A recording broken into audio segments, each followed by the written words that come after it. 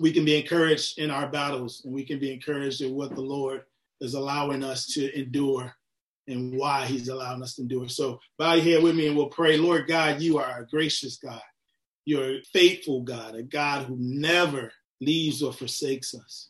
It is your trademark. When we think of faithful, God, you are 100% of what the word faithful means. You think of love, you are the completion of love. You're 100% of what love should be. So we thank you for your faithfulness and your love towards us.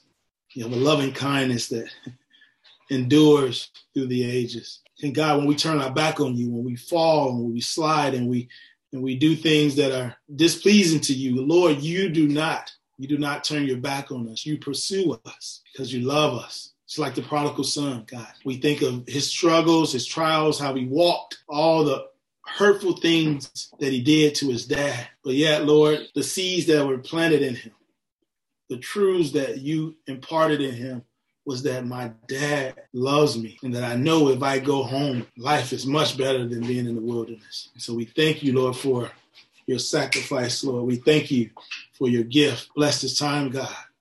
Speak to your people. Equip us, Lord, in this battle. Help us to know the truth of who you are and whose we are. Lord, we thank you. We love you in Jesus' name.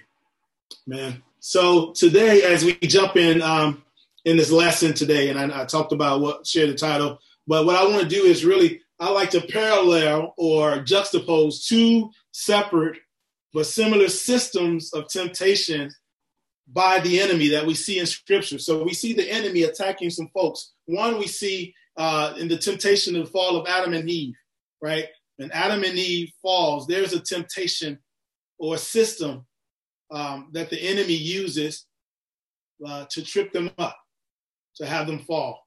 The enemy also used that same temptation to test Jesus. And so we see the temptation and the fall of Adam and Eve, but then we'll start to see the test and the victory of Jesus, right? And so most of you guys know the story of, I'll kind of give you some drawbacks so we can move forward. But right, for those of you know, Satan, for most of the historians, for most of the theologians, they see Satan as Lucifer, the cherubim who was kicked out of heaven.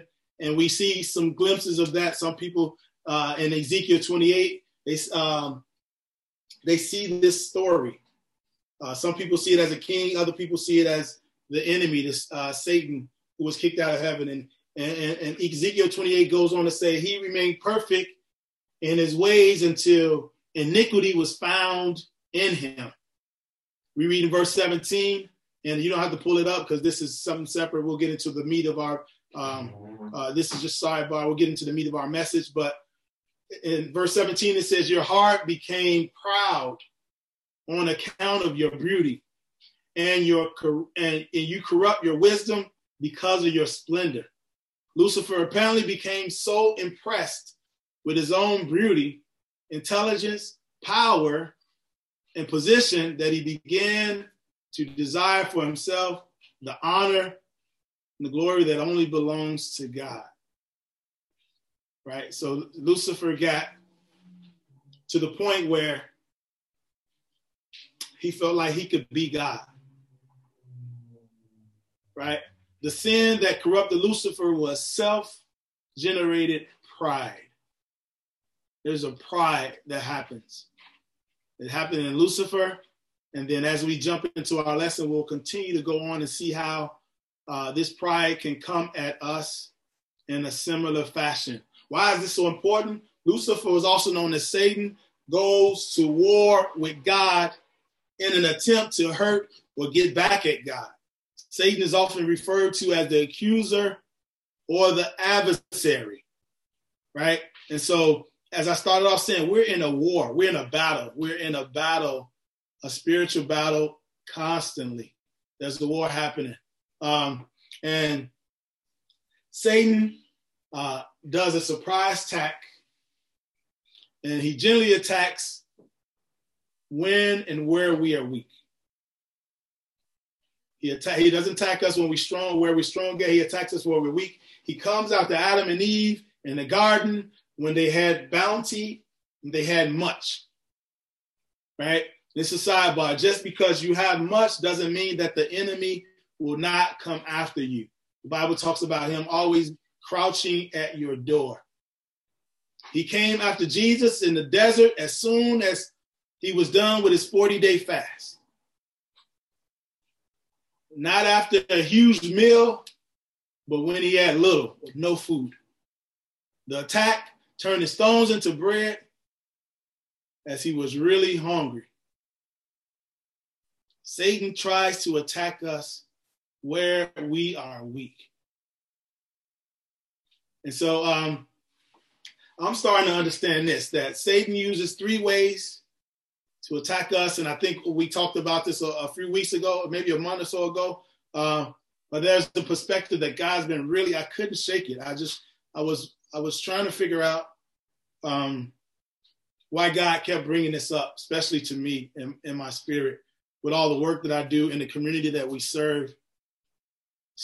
Why is God continue to bring this up? Like, there's a system of attack that is happening that the enemy uses over and over again, right?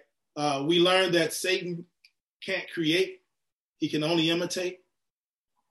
And so he uses these things over and over again. He doesn't come up with anything new. It's usually the same things that he uses to attack us. A system he uses for Adam and Eve, and just as well as Jesus. We see it found in 1 John 2:16, and I'll kind of give you a real quick read through. But it says, for all that is in the world, the desires of the flesh, the desires of the eye, the pride of life, is not from the Father, but it is from the world. And so I think Jonathan talked about it earlier, but again, number one thing that enemy uses for us is the lust of the flesh. The lust of the flesh. Second thing he uses is the lust of the eye. This is the system of temptation and sin. And I want you guys to get familiar with this setup. It's a familiar setup. And if you've been in faith for a long time, you can start to see it coming. The lust of the flesh means that lust for physical pleasure, the preoccupation with gratifying physical desires. And Galatians talks in detail the other kinds of temptations and sins that we see happening as it pertains to the lust of the flesh, right? The lust of our flesh. I'll read it. Galatians 5:19-21 says, now the work of the flesh are evident: sexual immorality, impurity, sensualities, idolatry. And idolatry is the worship of something or someone other than God, as if they were God. And that's a very important one, because I think that's where the enemy, Satan, kind of found his fall. Sorcery, enmity, strife, jealousy, fits of anger, rivalry, dissensions, divisions, envy, drunkenness, orgies, and the likes. I warn you, as I warned you before, that those who do such things will not inherit the kingdom of God, right? And so as we start to jump into seeing what is this system at play here that the enemy uses to trap us, right? And it's just not for sin purposes. The enemy, Satan, wants to kill us. He literally wants to take our life away. And in our communities all over the world, but especially from my experience in our hoods, it is the predominant way we are under attack. It is the predominant way we are under attack, right? We are looking to get involved in the lust of the flesh because we're looking for our value. We're trying to figure out our worth. And a lot of times in our urban centers and in these places where we go, we don't really understand who we are. We don't understand who God created us to be, and we struggle through. We struggle to find purpose. And I think that's connected to this this full system of attack that the enemy has been using since the beginning of time to destroy us, destroy our community, and destroy people. The second is the lust of the eye. And I know we talked about it already, but I just really want to give a really brief synopsis of it so that we can be on the same page. But the lust of the eye, meaning the lust for everything we see, is craving and accumulating things, bowing to the God of materialism, right? Our entire world, I've known so many guys that get trapped, caught up, guys and gals, guys meaning guys and gals, but get caught up in materialism. We get caught up in finding our worth in things. We find our worth in things. I got a good job. I got the nice car. I got the new Jordans that just came out. I'm super fly. Look at me, right? The lust of the eye. Think about this. How do these things constitute temptations and lead us into sin? The lust of the eye. How does that lead us to sin? In my context, what I'm used to seeing is guys are so wrapped up in having things that when they can't have them, they take alternative paths to achieve them. I see you with a nice car, but I don't got a job to get that car. So I'm going to go out and I'm going to do things to get that. For some of us, we do the same thing with relationships, right? Relationships. I don't find value. I've never been in a place where I understand who God created me to be and I know my worth and I'm solid in my foundation. I'm always questioning. I'm always doubting. And so I'm looking outward to find value. I'm looking outward to find worth.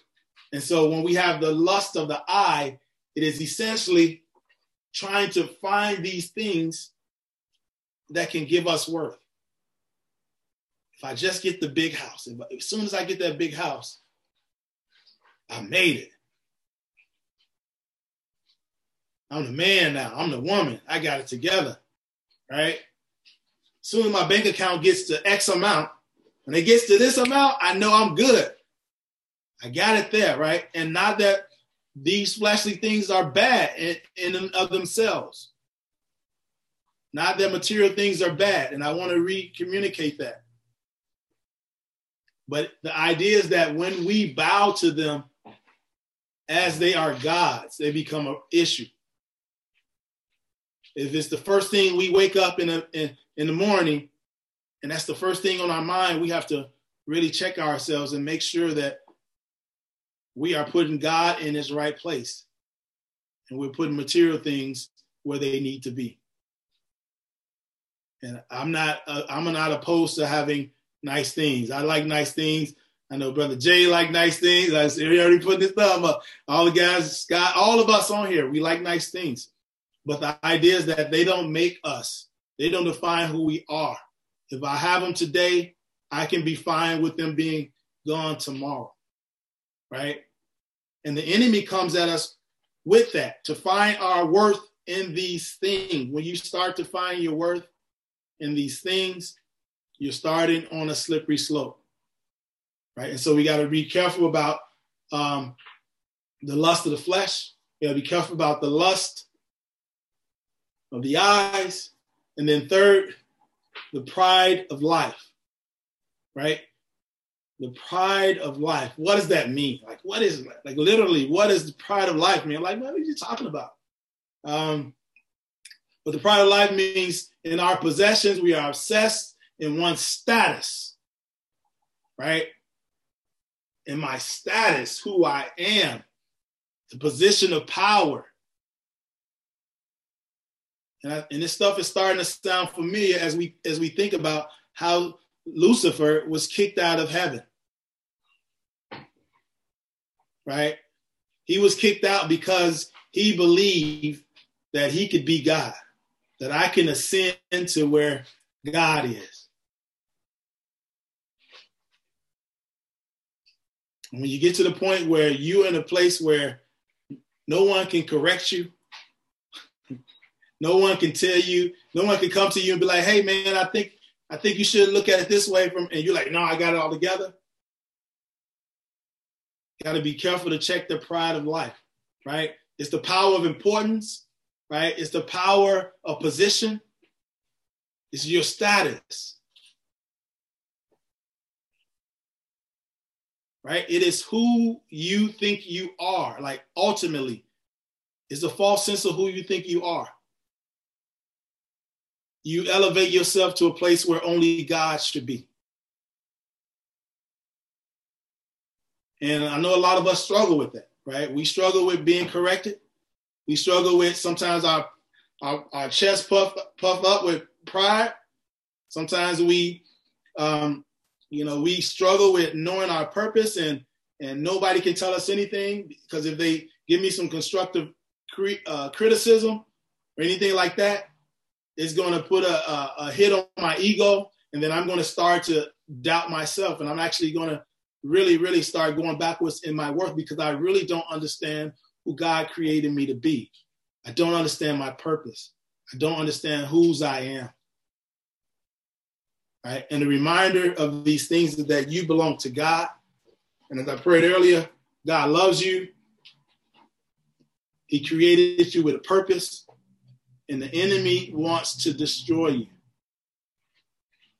And I know a lot of us in here, some of us are young Christians and young believers, and we're trying to figure this thing out. The scriptures tell us to figure out our salvation with fear and trembling. But there's a way that we should be doing it, and that's in community, right?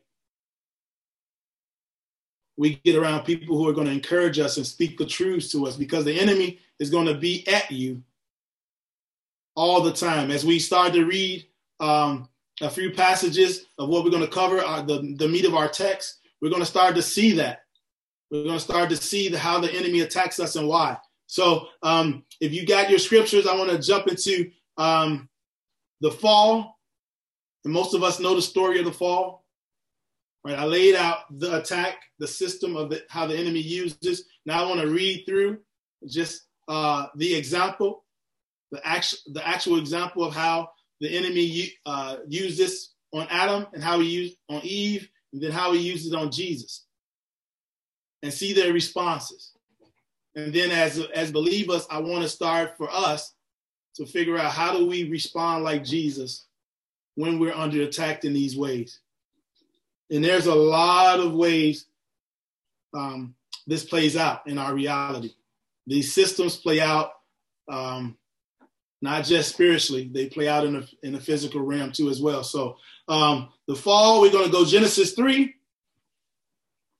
And I don't know, Jonathan, if you have that, if you want to put that up, but I'm going to read fall. Now the serpent was more craftier than any of the beasts of the field that the Lord God had made. He said to the woman, did God actually say, you shall not eat of any tree in the garden?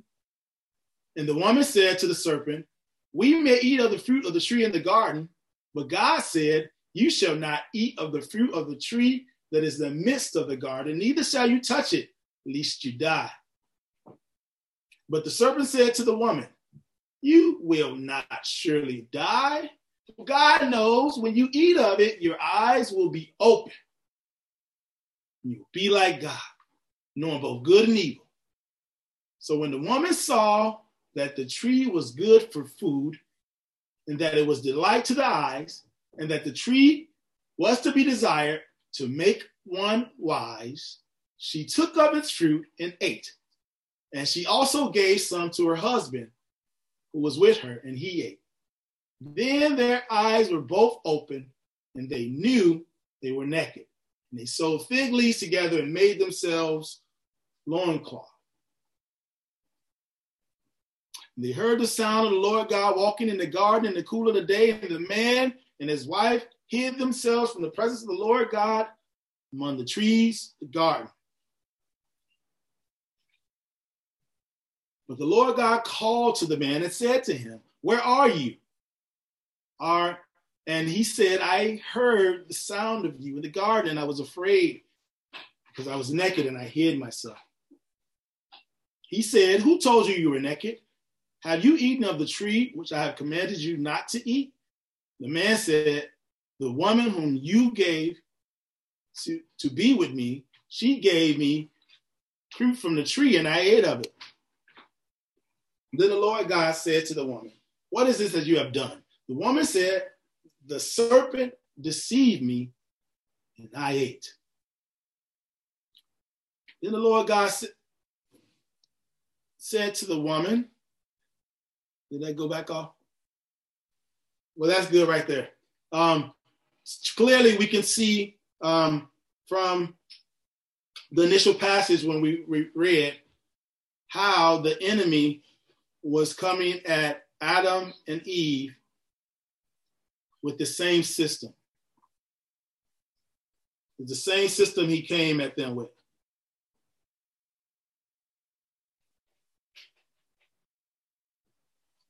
The lust of the flesh, the lust of the eye, the pride of life. How many of you guys recognize the lie that the enemy was telling Eve to actually convince her that she could eat from the fruit, from the tree? When we start to review this system over and over again, it becomes familiar to us. And the reason it becomes familiar to us because we are always under attack with this same lie, the same system of attack. It is the same system of attack that the enemy used for us. We think about depression. We think about people struggling to figure out their identity, who they are. What do you think that comes from? Like I said earlier, the enemy doesn't use any new tactics. He doesn't attack you where you are strong. If you don't eat meat, he's not going to dangle a steak in front of you. He won't do it. It's a waste of time. What I believe is the enemy knows when we are not equipped, when we are not praying, when we don't put on the full armor of God, when we're not fasting, when we're not in the word. These are disciplines to help us develop spiritually. And if we're in a spiritual battle, I believe there's an attack that we are experiencing. The effects of sin in the relationship damage caused by the fall. We saw the attack. I read it to you. But what are the effects of sin in the relationship that were damaged by the fall? One, we see Adam and Eve. They used to walk in the cool of the garden with God. They had a relationship with God. They knew God intimately. And when they sinned, they hid from God. They ran and hid from God. Think about this, guys. If God is your heavenly Father, which he is, and sometimes most of us have fathers, sometimes we haven't, sometimes we have imperfect fathers and parents. But there's a hurt that comes when we disobey, when we break the rules that our parents give us, when our Heavenly Father gives us statutes, when he gives us laws, when he gives us rules in order to live, and when we break those, it hurts our Heavenly Father. Because ultimately, as a parent, father, mother, depending on how you grew up, their responsibility is to provide and protect you. And I think about my daughters, I think about my girls, when they mess up, when they slip up and have accidents or whatever it is, right? I need to love them well, but there's also a time when I have to discipline them, right? And sometimes disciplining most all the time, the disciplining my kids isn't a great feeling, right? Because I want them to prosper. I want them to enjoy life. I want things to go well for them. And so it hurts me as well as the pain that they're going to have to endure by the sin, the fall. There's going to be a separation, a cutoff. There's going to be a reality for God that I feel is a hurtful thing. There's going to be also a reality for mankind because we're going to be separated from God. When we're separated from God, there's something about being in a relationship and then that relationship being cut off, right? And so that's what happened with Eve. So with them, for themselves, the relationship with their self, right? They knew who they were in Christ. They knew they were made in the image of God. They knew they were fearfully and wonderfully made. They knew they had purpose. And when they sinned, that relationship was fractured and shame entered the world. They now started to feel shame. This is the first time the human beings start to feel shame. The relationship with God, that relationship with God was separated. They saw God now as a judge, right? They saw God as someone who's going to come down with the hammer on them and blast away at them. He's got to punish sin. So they hid from God. So their relationship was fractured. And then the last relationship, the relationship with each other, is the last one I want to talk about today. But the relationship with each other, Adam and Eve, as soon as they sin, they start to back and forth with each other. They start to bicker. They start to pass blame. No, Adam didn't take responsibility for his action. Eve didn't take responsibility for her action. And so we start to see the breakdown in our world, our society. It breaks down from sin entering into the world and fracturing some relationships to end. Sin enters into the world, and when it manifests, it leads to death. And so we see that played out with Adam and Eve, their children. Cain kills Abel. It's the first murder.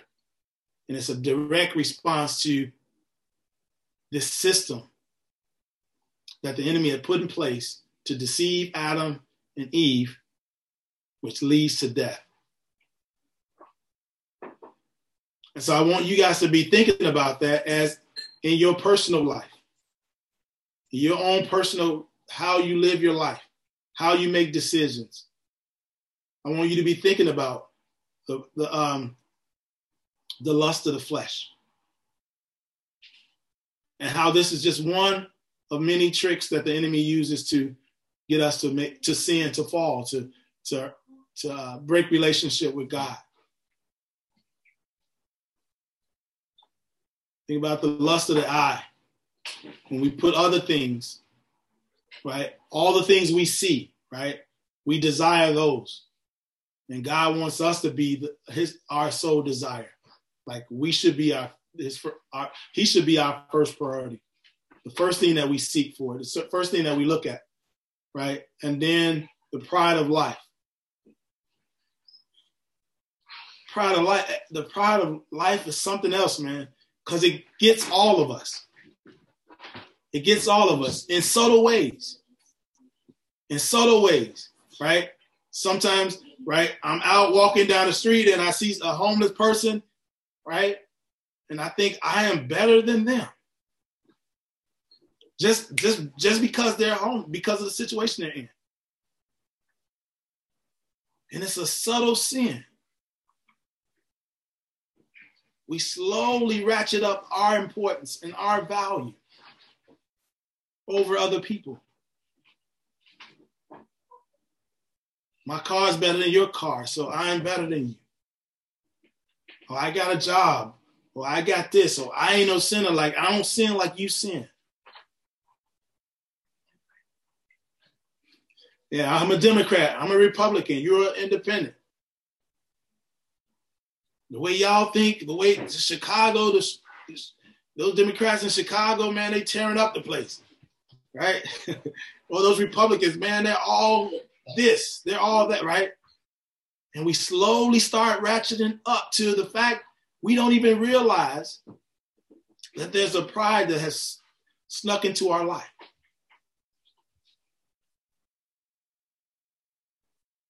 No one can correct you. Who she thinks she's talking to? I don't know how you're going to tell me that. You must be crazy, right? Not willing to take correction. There's a pride that I think all of us get. I pray more than you, man. I get up at 7 a.m. We up at 6 in the morning, boy. Y'all better get up, match my glow. Get up and pray at 6 in the morning, right? And if we're not careful, the pride can creep in there.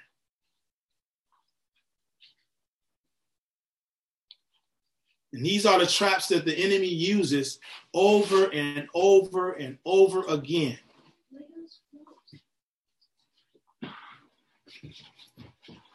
Some of it may be addiction. Some of it may be bad relationship. Some of it may be whatever, right? Whatever my goals are. They're more important than what I feel God is calling me to. And so as we see the fall happen, as we see the enemy tricks Adam and Eve, we see that happen. And then we ultimately, we learn that Adam and Eve is kicked out of the garden and they're separated.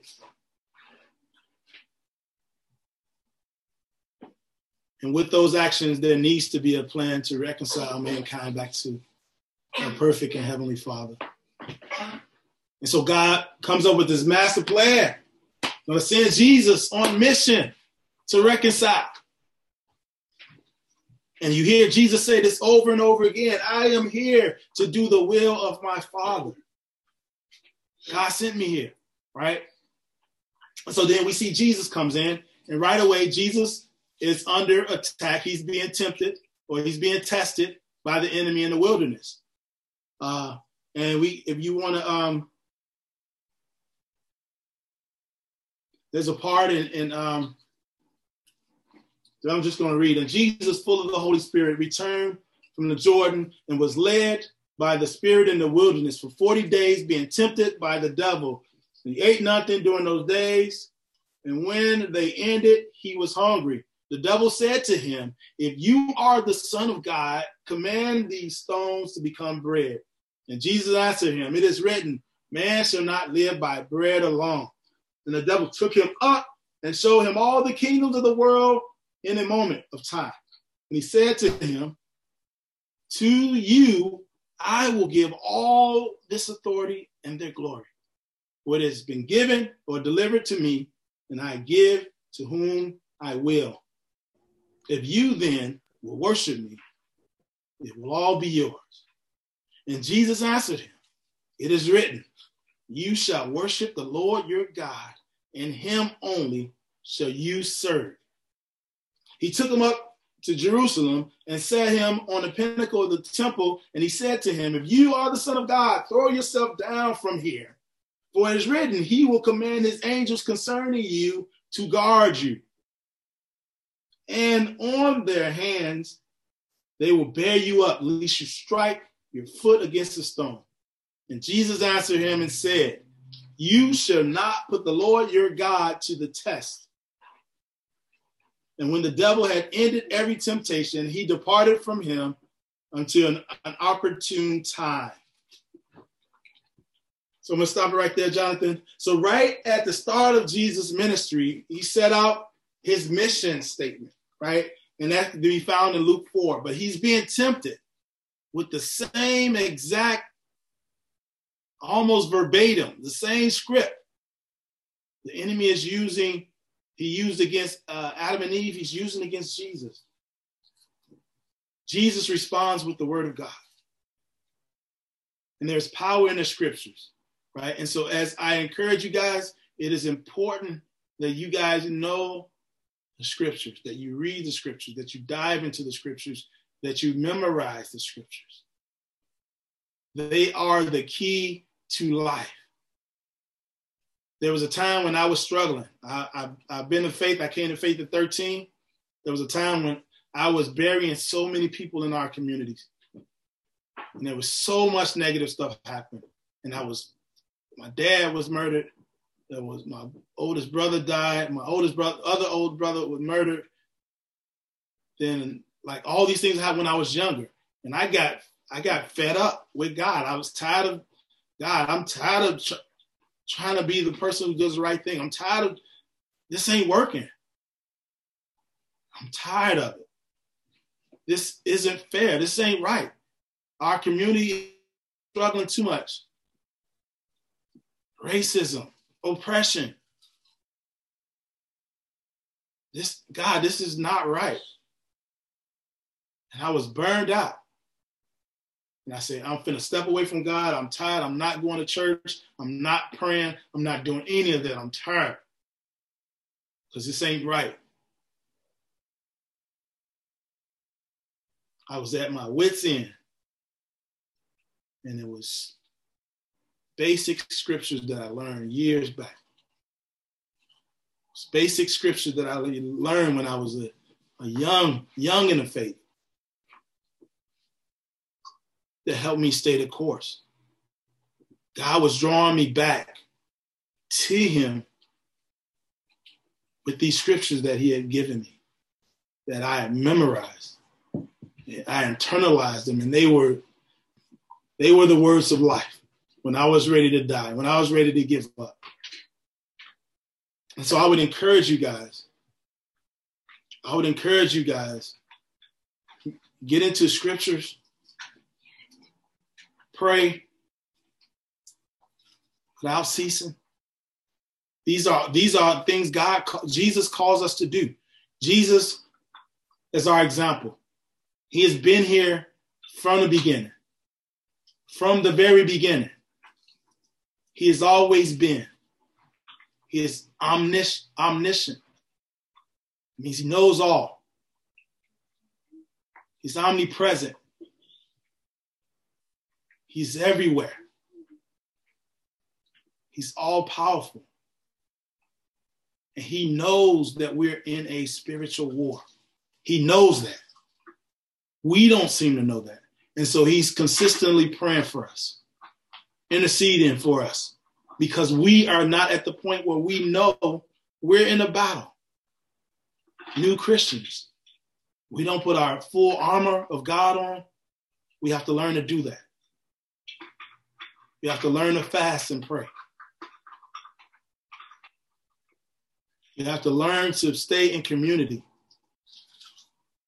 where people are going to give you the truth. They're going to pray for you, hold you accountable, but speak life into you when you're ready to quit. There's a system set up out there, right? We talk about the system that the enemy uses. That's spiritual. How it manifests in a physical, you guys see it. Supremacy. Pride of life. I'm better than you. You're 3/5 of men. You aren't smart enough. You're not human. You're going to be subservient. Always. Supremacy plays itself out, the pride of life. Same thing with pride in other cultures. Entitlement. You owe me. I ain't never working. Forget everybody. Don't nobody care about me. When God has clearly communicated differently. And so in our lives, in our world, we're seeing these systems play out. Spiritually, there's ways the enemy attacks you in your mind, thoughts, all those things, pride of life, the lust of the flesh, the lust of the eye, the pride of life. It plays out in the spirit, but in the flesh, it manifests. And so our job as leaders is to encourage you to speak the truth in love, but to equip you. Is to say, hey, man, Jesus knows all of this. And the words that he speaks are the words of life. And so as Jesus as Adam and Eve failed, when they went through this same system of struggle, right? This temptation, this system that the enemy used, trick, pride of life, all that, where Adam and Eve failed, Jesus shows you how to succeed. Jesus quoted the scriptures, the word of life. And it's vital that you know them. It is vital. If you don't, what ends up happening is you see us in, we're divided. We had a country that's divided against itself. In the worst way that you've ever seen. And Jesus prayed. He prayed. If you look at all the words that Jesus is saying, right? He only has 33 years on this earth to communicate some valuable information to his people for decades to come, for millennia. That you would hear his words and understand what he's saying. He's giving you clues. He prayed for disciples that you would be one, just as the Father and I are one. Why? Why did he pray that? Because he knew that there was a time coming where we were going to be divided, that the enemy was going to continue to relentlessly assault mankind. The lust of the flesh, the lust of the eyes, the pride of life. We'll get it relentlessly poured out through the media. Everywhere. Everywhere you look. The radio, music, internet. Your value has to be here. We need to find our value in this. We need to find our value in that. Everything except Jesus.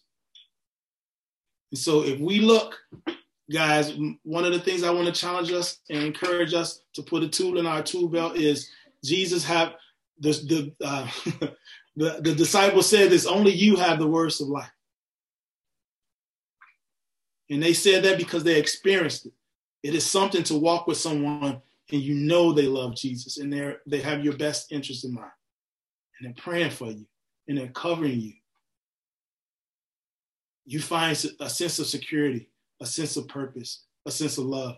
And Jesus calls us to unity. He calls us to love. But most importantly, he said, I only do the will of my Father. I come to do the will of my Father. But then he also said, man, it's not live by bread alone, right?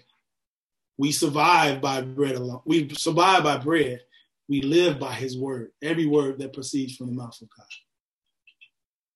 And so I just want to challenge us, guys. I know they're looking at me like time is ticking. But the last thing I'll say, I don't know how much time you get, but the last thing I'll say is this. Quincy, you can let me know.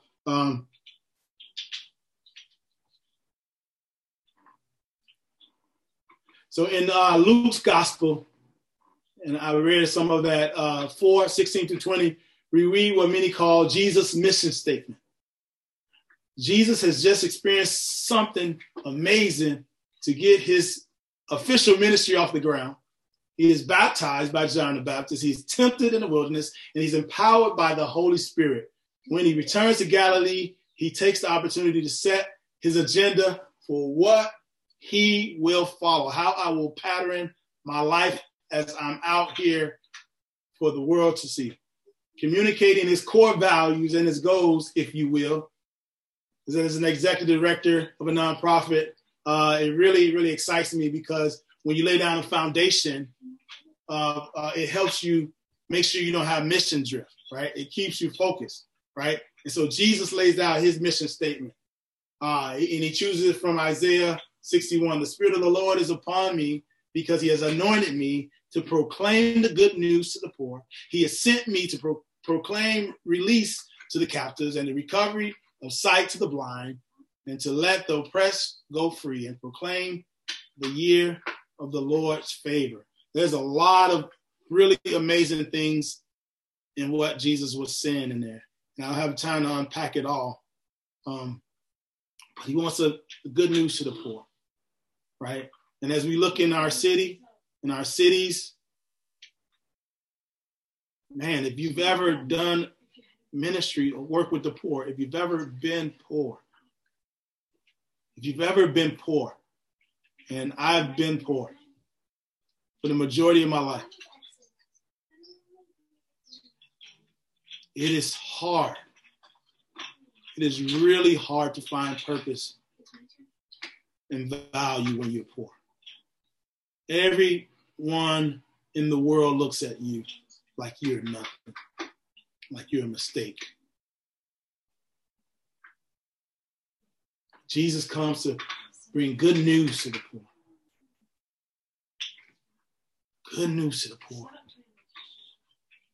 We would consider those who are poor who wouldn't have stuff, material things. But he was also hitting at those who are poor in spirit, those who felt like they were less than, low self-esteem, no value, marginalized, like I am not even worth it. The poor in spirit. We were watching a video the other day. I do a workforce development program, and we are training mentors on how to do cross-cultural ministry. And one of the movies we had them watch was, most of these guys are coming from the North Shore. One of the movies, or the trailers series we had them watch was When They See Us, right? When They See Us is a really, really hard movie to watch. It's a really, if you haven't seen it, it welcomes you into the Black and brown experience, poor, marginalized, all that. And some people have no clue that this is a reality for folks. But when Jesus comes and he says, I am bringing good news to the poor. Those who are poor, this is a love shown both in words, proclaiming the message of salvation, and in deeds, helping the poor become less poor through the redistribution of wealth, through reconciliation.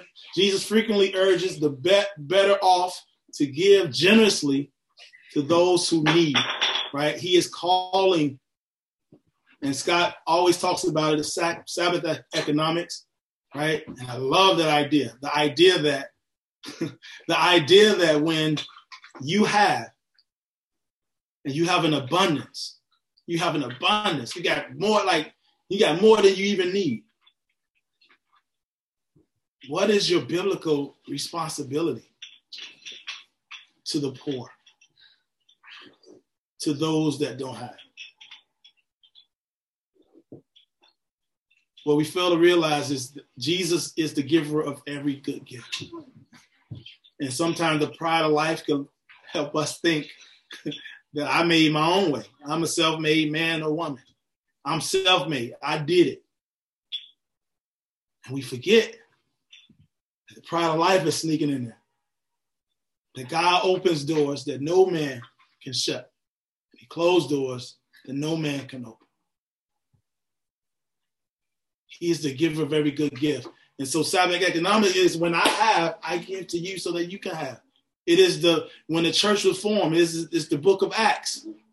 When the church came together, and this is how we wanted to build our church, that every single need is met when we come together in community and we look out for one another, because this is the call that Jesus, it's the good news to the poor. That the world does it one thing, but I'm going to flip it on its head. I'm going to show you how you love people into the kingdom. And so good news to the poor is an amazing, it's an amazing word to those who are poor, right? If you're poor, like if you're rich, good news to the poor is like, oh, well, that ain't for me, right? But if you're poor, man, that is something for you. I've been poor. I know what it's like for folks to do things that they would never have done if they only had.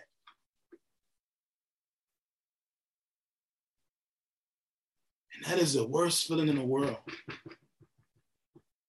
You have to give of yourself in a way that is demoralizing, hurtful, just because you're trying to provide. And Jesus understands that hurt. And he enters into that space, and I said, I am bringing good news to the poor. I am recovering of sight to the blind. I am giving freedom to the oppressed. All of this is great news. This is his mission statement, why he came. Eternity, he's already existed. He's already been here. He will always be. And he comes and said, this is my mission statement. I'm never going to mission drift from this. I'm never going to mission. I'm going to be with the lowly in spirit, the brokenhearted, the lost and the lonely, the ostracized, those with disabilities. Like the ragtag gang, right? Jesus says, I am there. I come for that. I'm all in that space. And it blesses me when I see people working in those spaces as well. And so Jesus brought different levels. He promised his disciples, come to me, all you that are weary and are carrying heavy burdens, and I will give you rest. Those whose lives he transformed included a lot of people. You think of the woman at the well, you think of Zacchaeus, you think of the disciples, or you think of all the people that he, like when he engaged them and transformed their lives. He has the words of life. He has the words of life for you guys today, the same as he had the words of life for those folks that he walked, engaged with. I can just imagine. Some of these times I think, because I've been doing this a long time, I've been praying to the Lord for a long time. And I think about, and this is an intimate moment I'm sharing in transparency, I think about when we finally get a chance to gaze into the eyes of Jesus, right?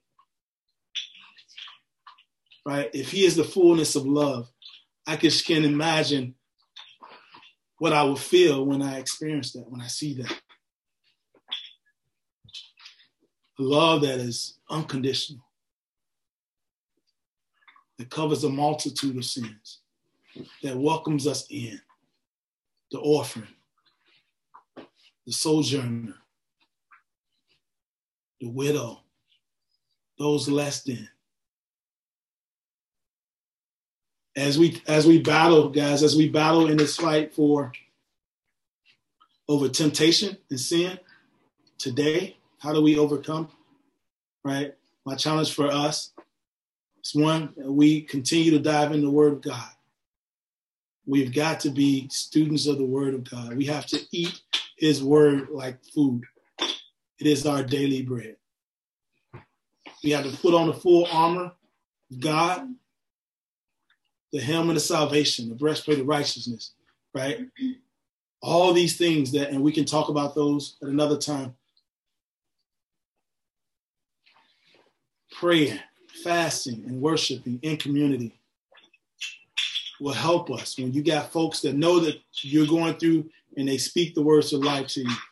The enemy, I shared this on a call the other day, but the saying is, it's always the banana that's away from the bunch that gets peeled.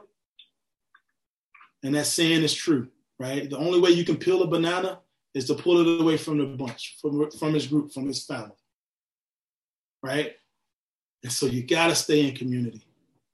You got to stay in community, and you got to hear the Lord speaking to you. I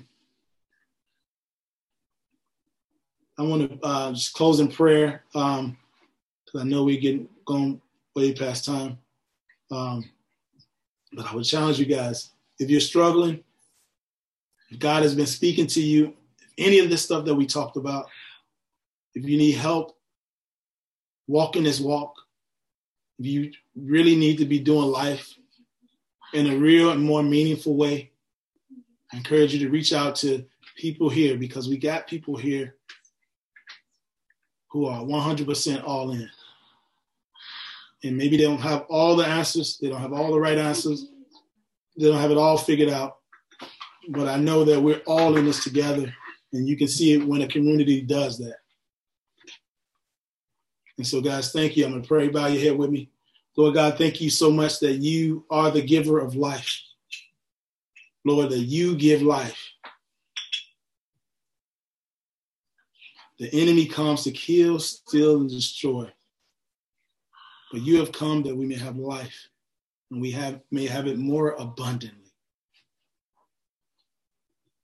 God, help us with this battle against temptation and sin, the lust of the eye, the lust of the flesh, pride of life.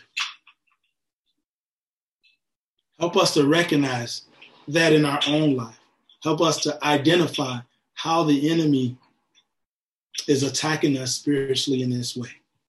There's a system that is set up to kill us.